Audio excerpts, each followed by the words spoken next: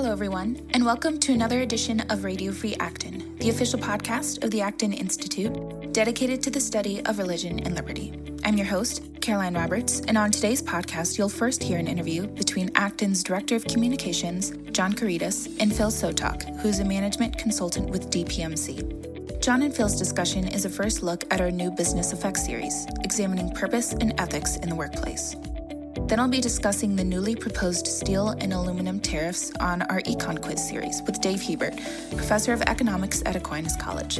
Lastly, on Upstream, Bruce Edward Walker will be discussing the Beat Poets with Robert Inchausti, Professor of English at California State Polytechnic University and editor of a newly released book on the vision of the Beat Poets. So, without further ado, let's get into it.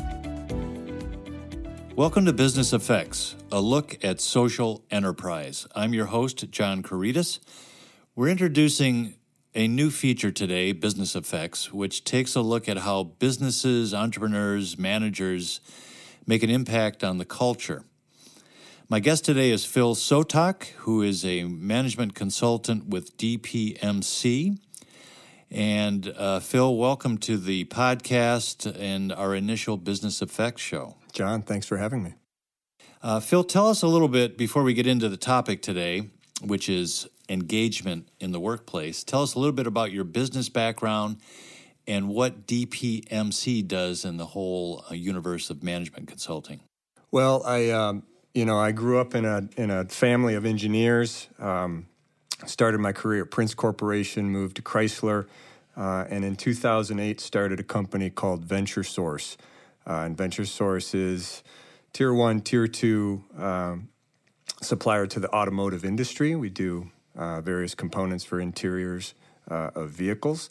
But late last year, we started a consultancy that was part of a vision that we had casted a number of years back that we wanted to help teach and bring our business practices to other businesses. And so that kind of led us down the path of what is DPMC, which is the consultancy. So what is the initiative? What is the motive for focusing and specializing on this business of engagement in the workplace, how employees derive meaning and satisfaction out of their work?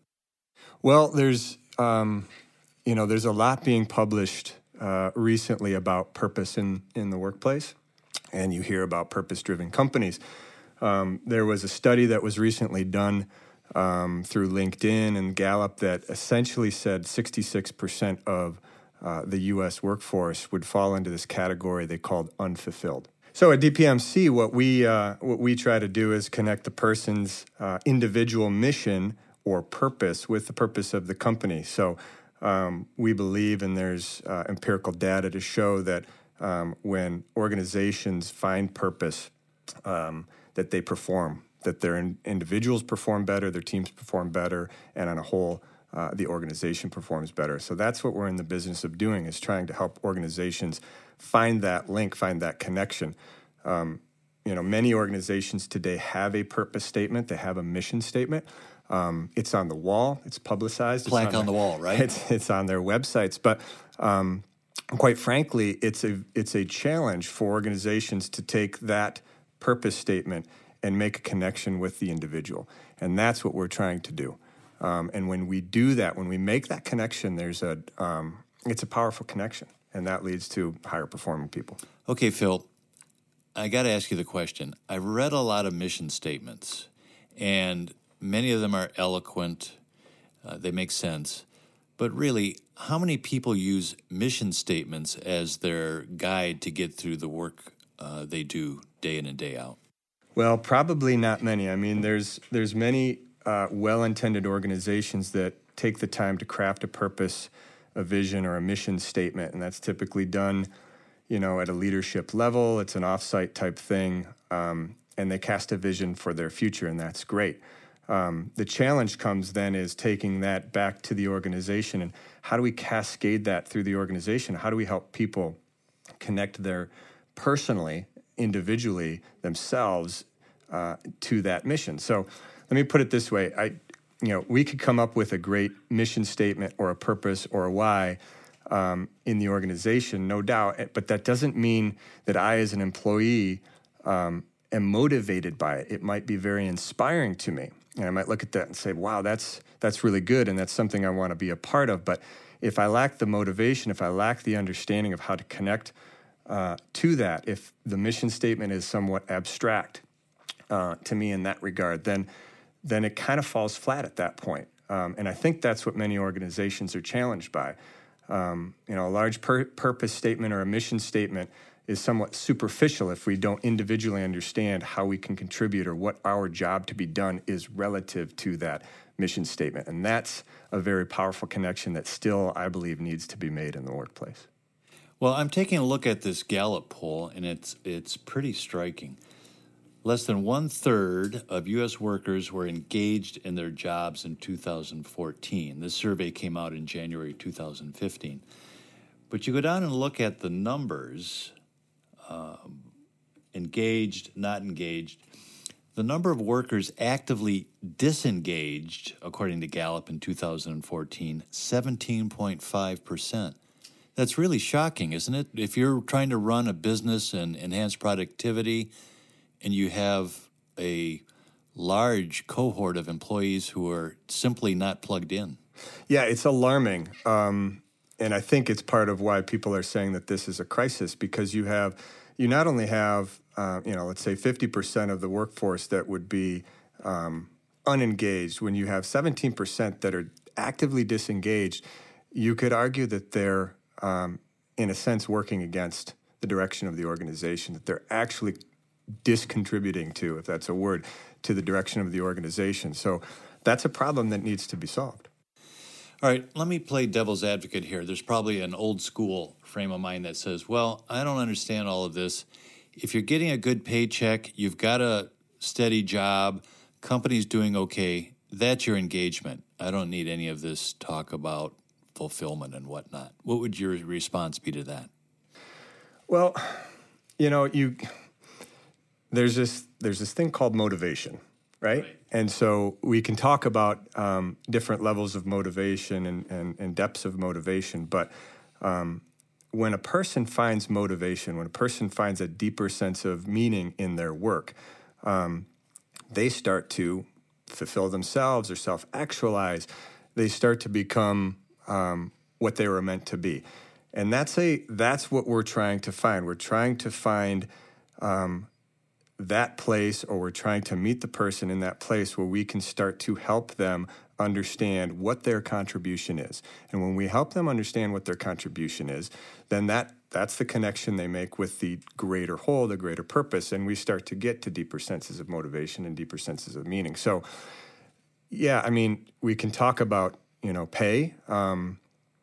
It's, maybe that's a substitute for, not understanding necessarily what your purpose is in the workplace, and so we substitute this superficial thing and we say, hey, I'm happy with pay, I want more pay, and that's going to satisfy me. But I think in the long run, what really satisfies people is when they find that sense of meaning.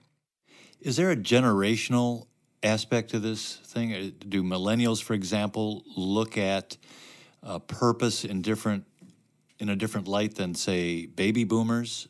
Are they less satisfied with, say, status markers or simply money? Is there a sense that they want more purpose? I think there's a sense that they want more purpose, but it's unclear. I've seen both sides of the argument where you'll see articles that are professing that millennials are the ones that we need to target with purpose in the workplace. But I've also seen studies that show that goes across the board. It's not limited to millennials. It's, the percentage differences between millennials and baby boomers, people of our age in the 50s and 60s, really aren't that different. Like, what it's saying is what people want at work doesn't really change in that generational gap. But we have this perception that it's only the millennials that are seeking purpose in the workplace. Right. It's really everybody that's seeking purpose and meaning in the workplace. Yeah, we've all heard the stories about people who dread going to work in the morning, but yet they do it for years. I mean, that's a pretty awful fate, isn't it? Yeah, well, I think, I do believe that millennials have a keen a better understanding of maybe what they're searching for, right? So they do have this idea that there is something meaningful out there, and they want a piece of that. Yeah. You worked in manufacturing at pretty serious and large-scale firms. Is there a different approach with someone who's maybe an hourly worker and is on the factory floor and performing repetitive functions at a machine than it is someone who's maybe a middle manager? Then you have people who are in upper management. Do you have to zero in on the nature of the work itself in many cases? Yeah, I do believe you have to. There's a theory called management by objectives that has been, was published years ago by Peter Drucker, and that's kind of a post-industrial revolution management theory type thing that is great, and we've run our companies very successfully with that. But it also leads to some dysfunction. It leads to essentially undergunning your objectives or putting your objectives out there so in such a way that you can meet them, right? Mm-hmm. And it also leads to managers kind of putting that objective over the workforce to say you need to meet this, and so what we're trying to do with purpose is take, objectives are a means to an end. It's a great way to get to the end, but the objective isn't the end. The end is this idea of meaning at work and purpose at work, right? And so helping the person understand what their quote-unquote job to be done is relative to the bigger picture is unique to every person. It can be unique to the CEO as it can be to the person working at a workstation on the factory floor. But articulating that and helping that person understand their personal and unique contribution, and not only just understanding that contribution, but starting to understand that this is what I can do. Like, I'm good at this, right? I should be doing this. That starts to drive passion, because when you start to contribute in a way that you're good at contributing in this way and that you're adding value, then passion starts to happen. Give me an example of how you may have affected a change, and a lot of this is attitude, I'm sure, and a different way to look at your work. How does DPMC and you and others there, how do you go about getting through to people and helping them find this purpose in concrete ways? We have, what we focus on is what we call the personal mission. So if you have a mission of, your organization has a mission, right? And it's a big mission, whatever that might be. We really start our focus at the human level, at the personal level. So we have workshops that we do, for example, that will take this person or a person through a series of exercises that help them start to articulate what their mission might be. In our case, at my company, for example, we start with a legacy statement, and we have each employee write out their legacy, which is a 1 or 2 page deal. And then that leads into articulating a personal mission. Now, that personal mission, in our case, we don't ask them to write a mission specific to the business. We just say, write a mission. Figure out what your personal mission is. Then we can start to try to connect that to the organization. And if there's a connection there, a genuine connection, then that's a positive thing. That sounds pretty powerful if they can align the personal with the corporate. Well, it is powerful, but it's what's really powerful about it is it's an exercise in self-knowledge first and foremost, right? We have to understand who we are, and it doesn't matter if you're the CEO or in the factory, so to speak. We have to understand who we are, and we have to understand who we are relative to other people. So that exercise of personal mission is it's a personal thing. It can be pretty emotional. I've seen people get pretty choked up through that process because they start to unravel aspects of their life that now all of a sudden they kind of look at differently and through a different perspective. And so maybe for the first time in many cases, right? Yeah, and possibly for the first time, yeah. But certainly in a business setting where somebody's actually being hey, there's a connection here. Wow, yeah. There must be some very concrete, tangible benefits for the business as a whole when you affect this kind of transformation, purpose at work? Yeah, there are. There's the ones that you would hope for and expect, higher performance, higher profitability. There's also positive outcomes in people. So there's a lot being said nowadays with regard to purpose, and specifically how purpose-driven organizations perform at higher levels. And years ago, this was just an interesting idea, but now we have empirical data that suggests when organizations are adept at cascading purpose throughout the entire organization, not just among the top leadership team, but you take that all the way through the all levels of the organization, so to speak, the outcomes are very positive. And why? Because when that cascades throughout the organization, you start to see higher motivated people. You start to see positivity in your workforce. You start to see people that are taking initiative, that are holding themselves accountable, that feel empowered, and this sense of dignity. And not only this, but they go home every night feeling this accomplishment and pride in their work. So there's the tangibles, the things that you would hope for, and the intangibles. But the intangibles feed the tangibles, right? So when you get this critical mass of people who are positive and performing at this level, then the outcome is icing on the cake, so to speak. Yeah, really.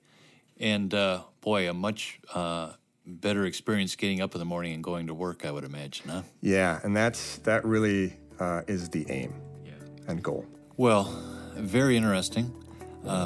This has been a great conversation, a great kickoff to Business Effects. If you're interested in learning more about DPMC, their website is at dpmc.us. And Phil, thanks for being with us today. Thank you, John.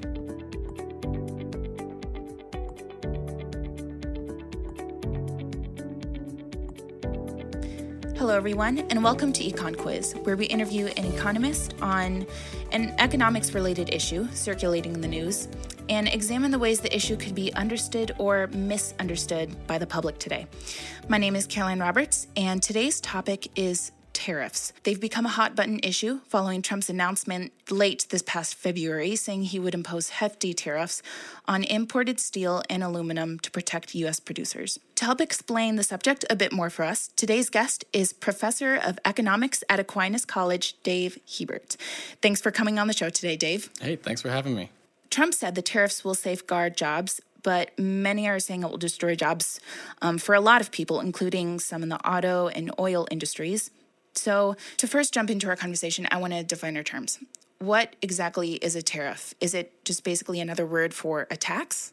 Yeah, that's a great question. So any tariff is just going to be a tax on imported goods. So in the U.S. with steel, we obviously have some steel producers that produce steel domestically. And we must also be importing steel from other countries. Otherwise, we wouldn't be talking about having a tariff. And so what a tariff is going to do is it's going to tax all of the foreign producers of steel on steel sold in the U.S. Okay. So what do you make of the tariffs that Trump is planning on implementing pretty soon here? What is your opinion on them? Yeah, so Trump's tariffs are actually really big. 25% on steel, 15% on aluminum. Those are very big numbers, and they will have a big effect. I think his main goal is to go after China with these steel tariffs and try to go after their industry for, supposedly unfair practices and such. But I think I read somewhere that China only exports like 4% of their steel to the U.S. So the effect on China is going to be very small. The effect on Canada, Germany, and other countries in Europe, which are our allies in a lot of aspects, is going to be much, much bigger. As a result, the GOP has recently gathered to discuss a bill that would, in their hope, thwart the new tariffs. So what is your thoughts on the whole trade war conversation? Do you think that it's a legitimate concern?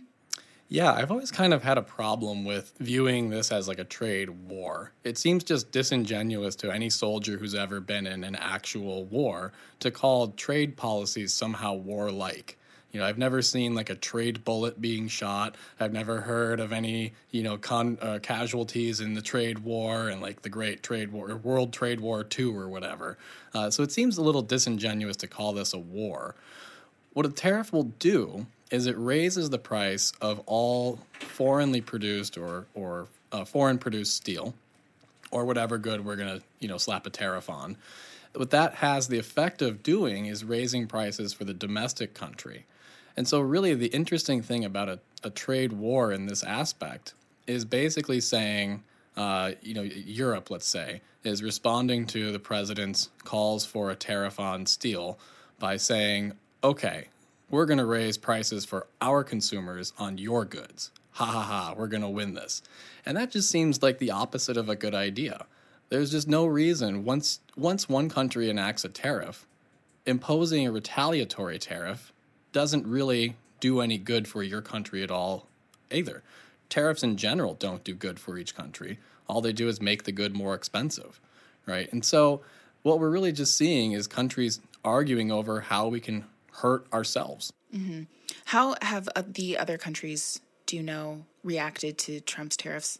Yeah, I think the European Union has threatened to enact a tariff on Levi jeans and I think a few other things that America exports to Europe.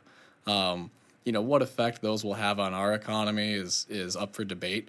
But at the end of the day, all they're really doing is threatening to make products more expensive for their own citizens, right? Because that's the ultimate effect of a tariff, is to just make the thing more expensive. It's a tax. It makes things more expensive. Now, it comes with, maybe a short-run benefit of increased jobs in that industry. So we could expect to see domestic steel producers increase their production, maybe hire some more people, at least in the short run. But in the long run, the sort of unseen effects, to harken back to Friedrich Bastiat, the long-run effects will be more expensive steel and more expensive steel or products that use steel. So we should expect the auto workers to suffer. We should expect in Grand Rapids the beer industry to suffer, since we use aluminum for all of our cans. We should expect basically any industry that uses steel as an input to suffer from this. And so those jobs are real. They'll be lost due to the increased expenses and due to people buying fewer cars, fewer cans of beer, and fewer anything with steel and aluminum. So those are sort of the trade-offs. Will we have more steel jobs or steel producing jobs? Probably, at least for a little bit. But we'll have fewer auto working jobs and fewer other jobs that rely on using steel and using steel more cheaply. In this situation, do you think that another bill would be helpful? Yeah, so I would argue that, any bill that's going to reduce tariffs is going to be a good thing. So if Trump wants to enact 25% on steel and Congress and the GOP are able to lower that to 10, 15, or whatever they can get it down to, that's a better situation than having 25%. The best situation, though, would be to have a 0% tariff. All right, Dave, well, thank you very much for coming in today. Yeah, thank you.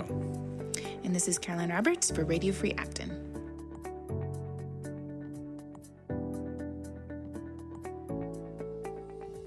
Hello and welcome to the Upstream segment of the Radio Free Acton podcast.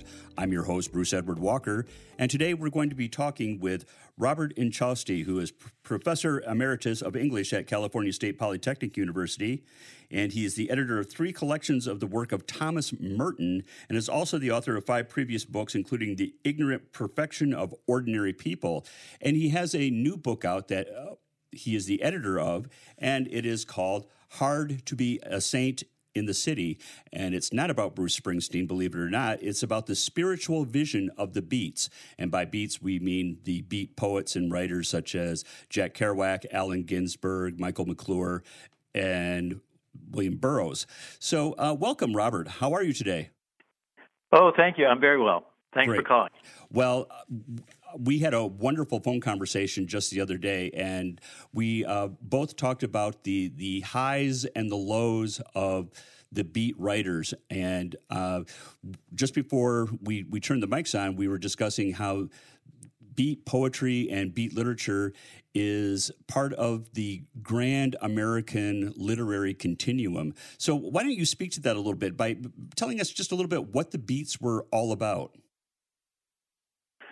Well, for my money and the way I got into this was that I've always been a big fan of Jack Kerouac, and I've always thought that he was one of the most spiritual writers of the last 50 years or so. But my Buddhist and Catholic friends were not convinced. mainly because they didn't read Kerouac, and the Kerouac they knew was from caricatures of beatniks on television or in movies as sort of these wild hedonists.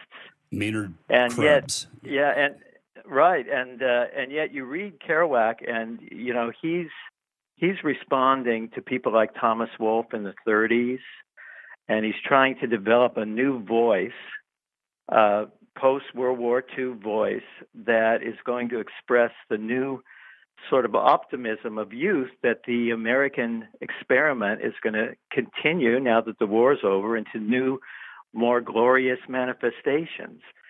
And so a lot of his works are, the original ones were searches for America and its meaning in the world and in the cultural continuum of the West. And he found a lot of inspiration in places that weren't normally thought of as inspirational, like the hipsters and the hobos and his unemployed friends. And so that's part of what that continuum is. And then the jazz musicians were a big inspiration for him. And he tried to develop a jazz style of writing in which expression topped craft as a vehicle for great art.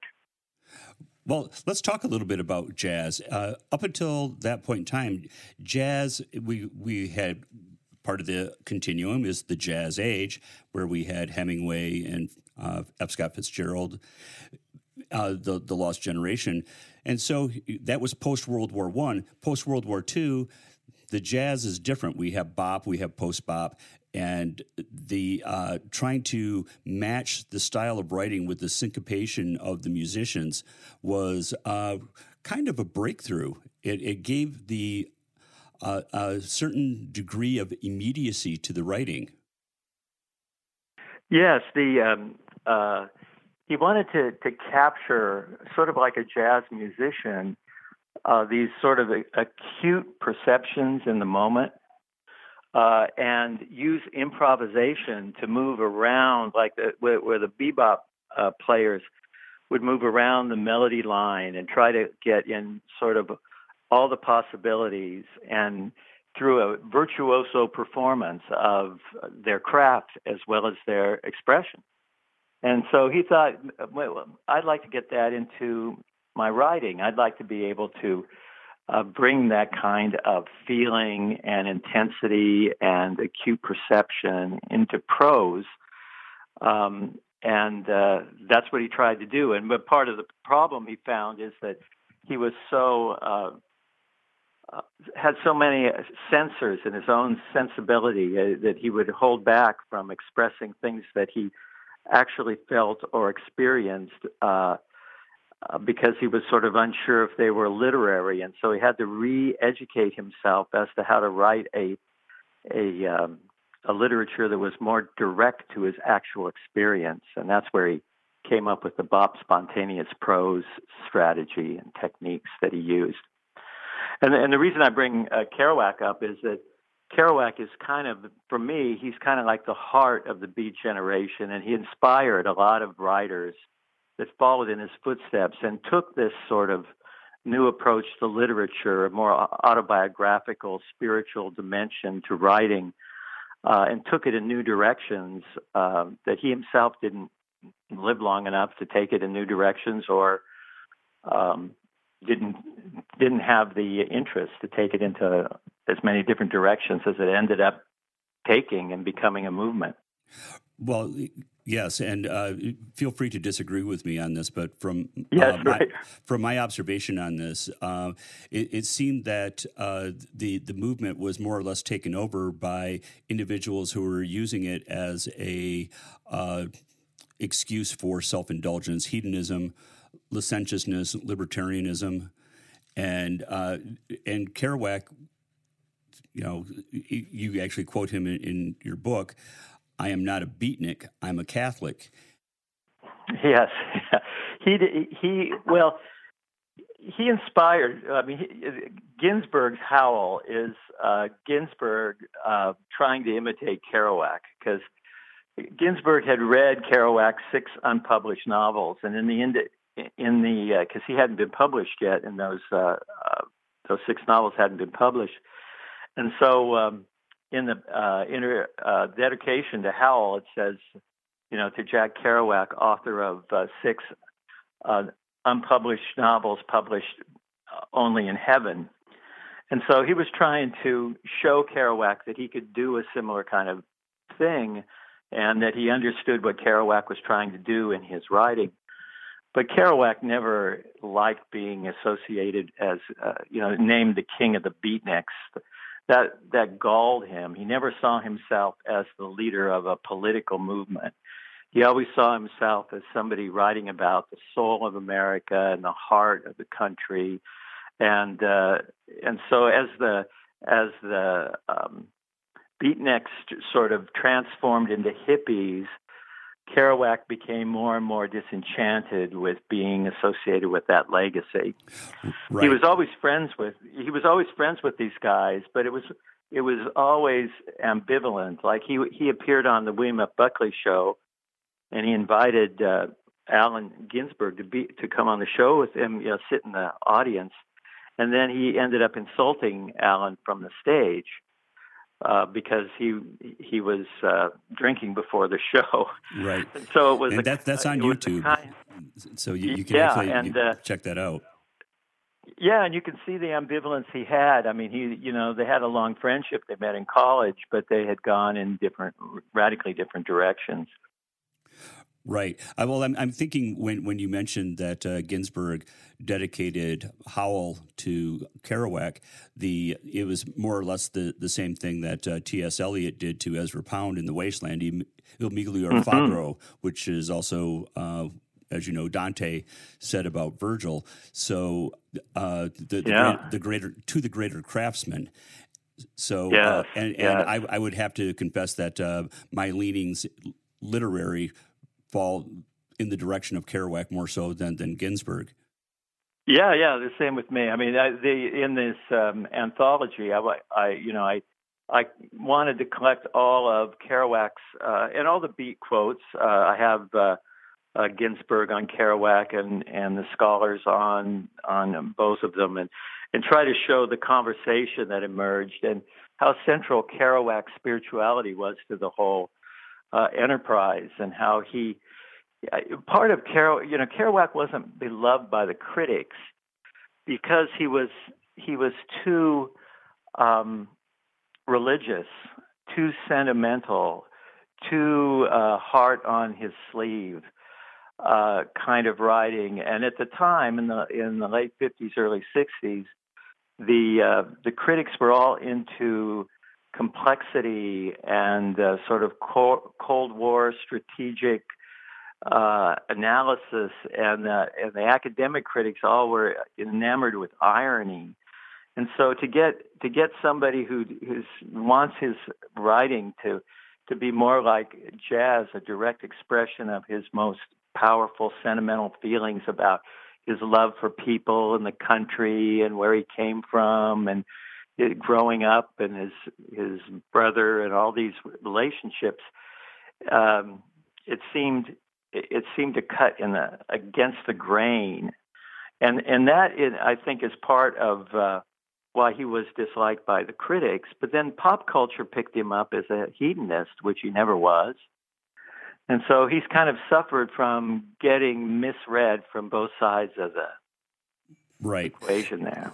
Well, there are many scenes in the novels where the literary avatars of his friends, Kerouac's friends, are sitting around and they're drinking wine, they're doing amphetamines, they're driving, and you have the character of Neil Cassidy, who is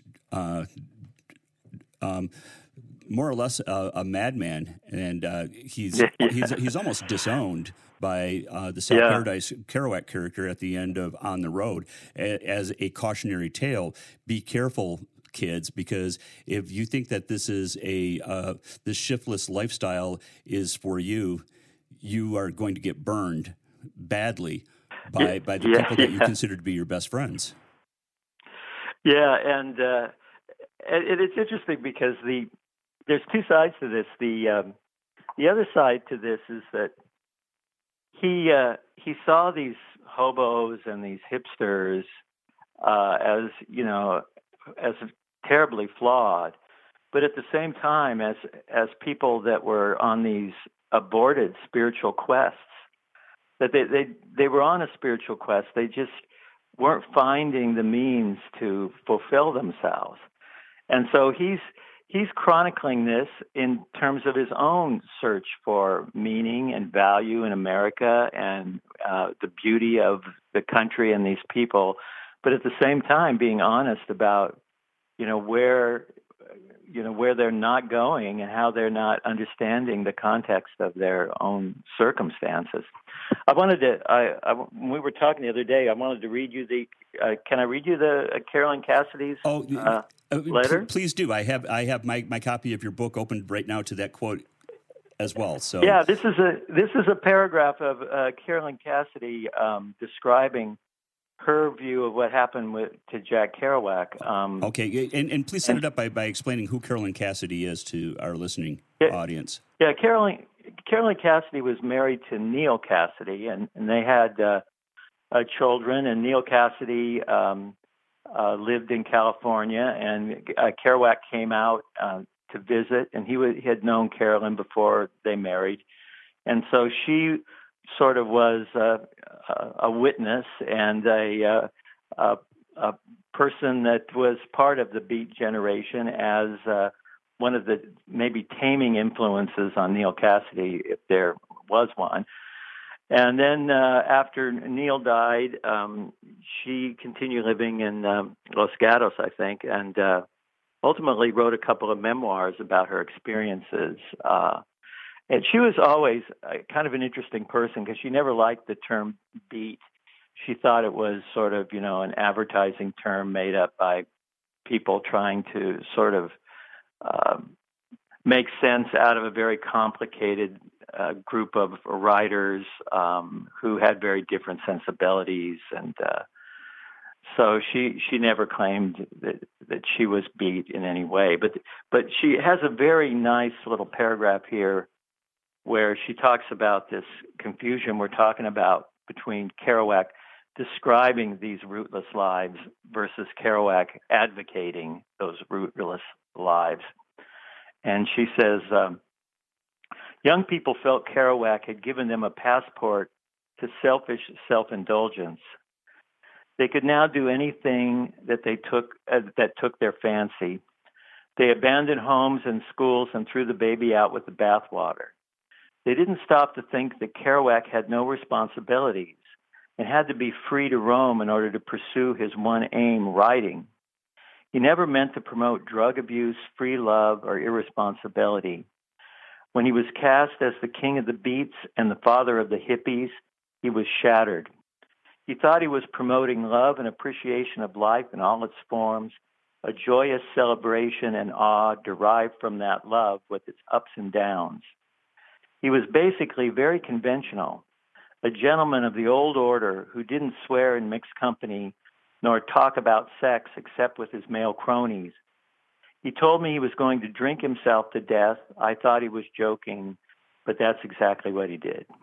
Beautiful. I think that's a nice little summary. Yes, it captures the contradictions there very nicely and the paradoxes of his life and the tragedy of his death.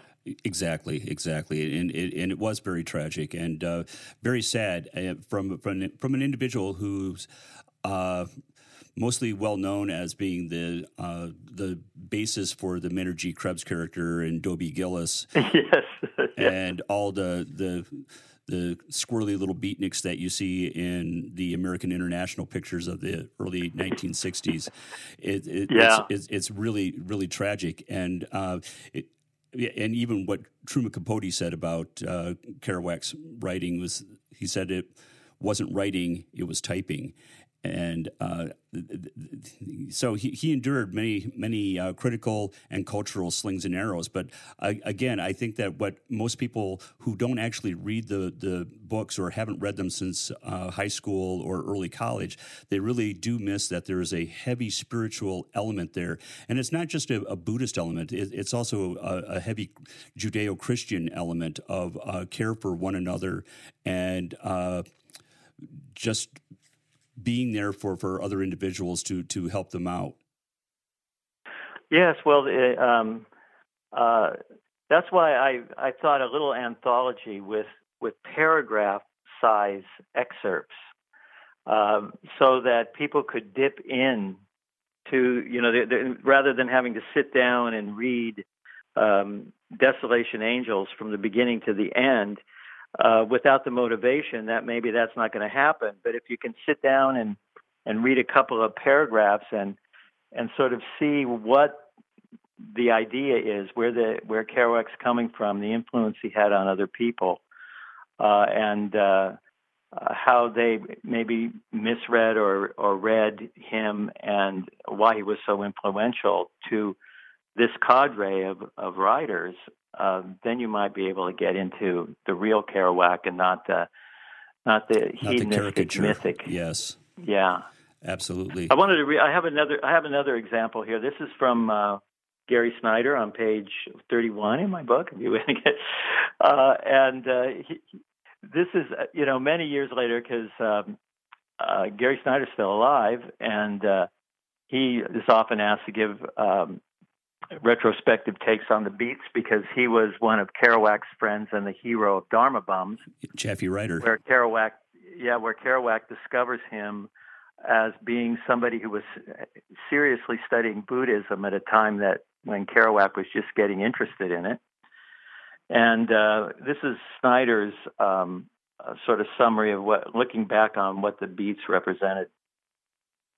In a way, one can see the Beat generation as another aspect of the perpetual third force that's been moving through history with its own values of community love and freedom.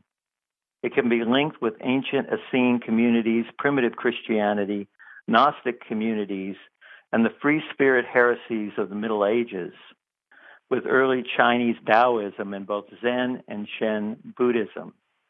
The bold and moving poetry and visions of William Blake also belong to this same tradition. One of the things that Kerouac, one of the quotes that I don't know if I have it in the book, but he often quipped interesting little aphorisms, and one of them was that the problem with the past is that it doesn't have a future. And what he meant by that was that when you're living in the past isn't just the past. The past is all, it's roads not taken. It's possibilities that are opening that inform the literature and the writing of the time. But as the past, turns into the future, all you remember of the past are all the terrible things that actually did happen.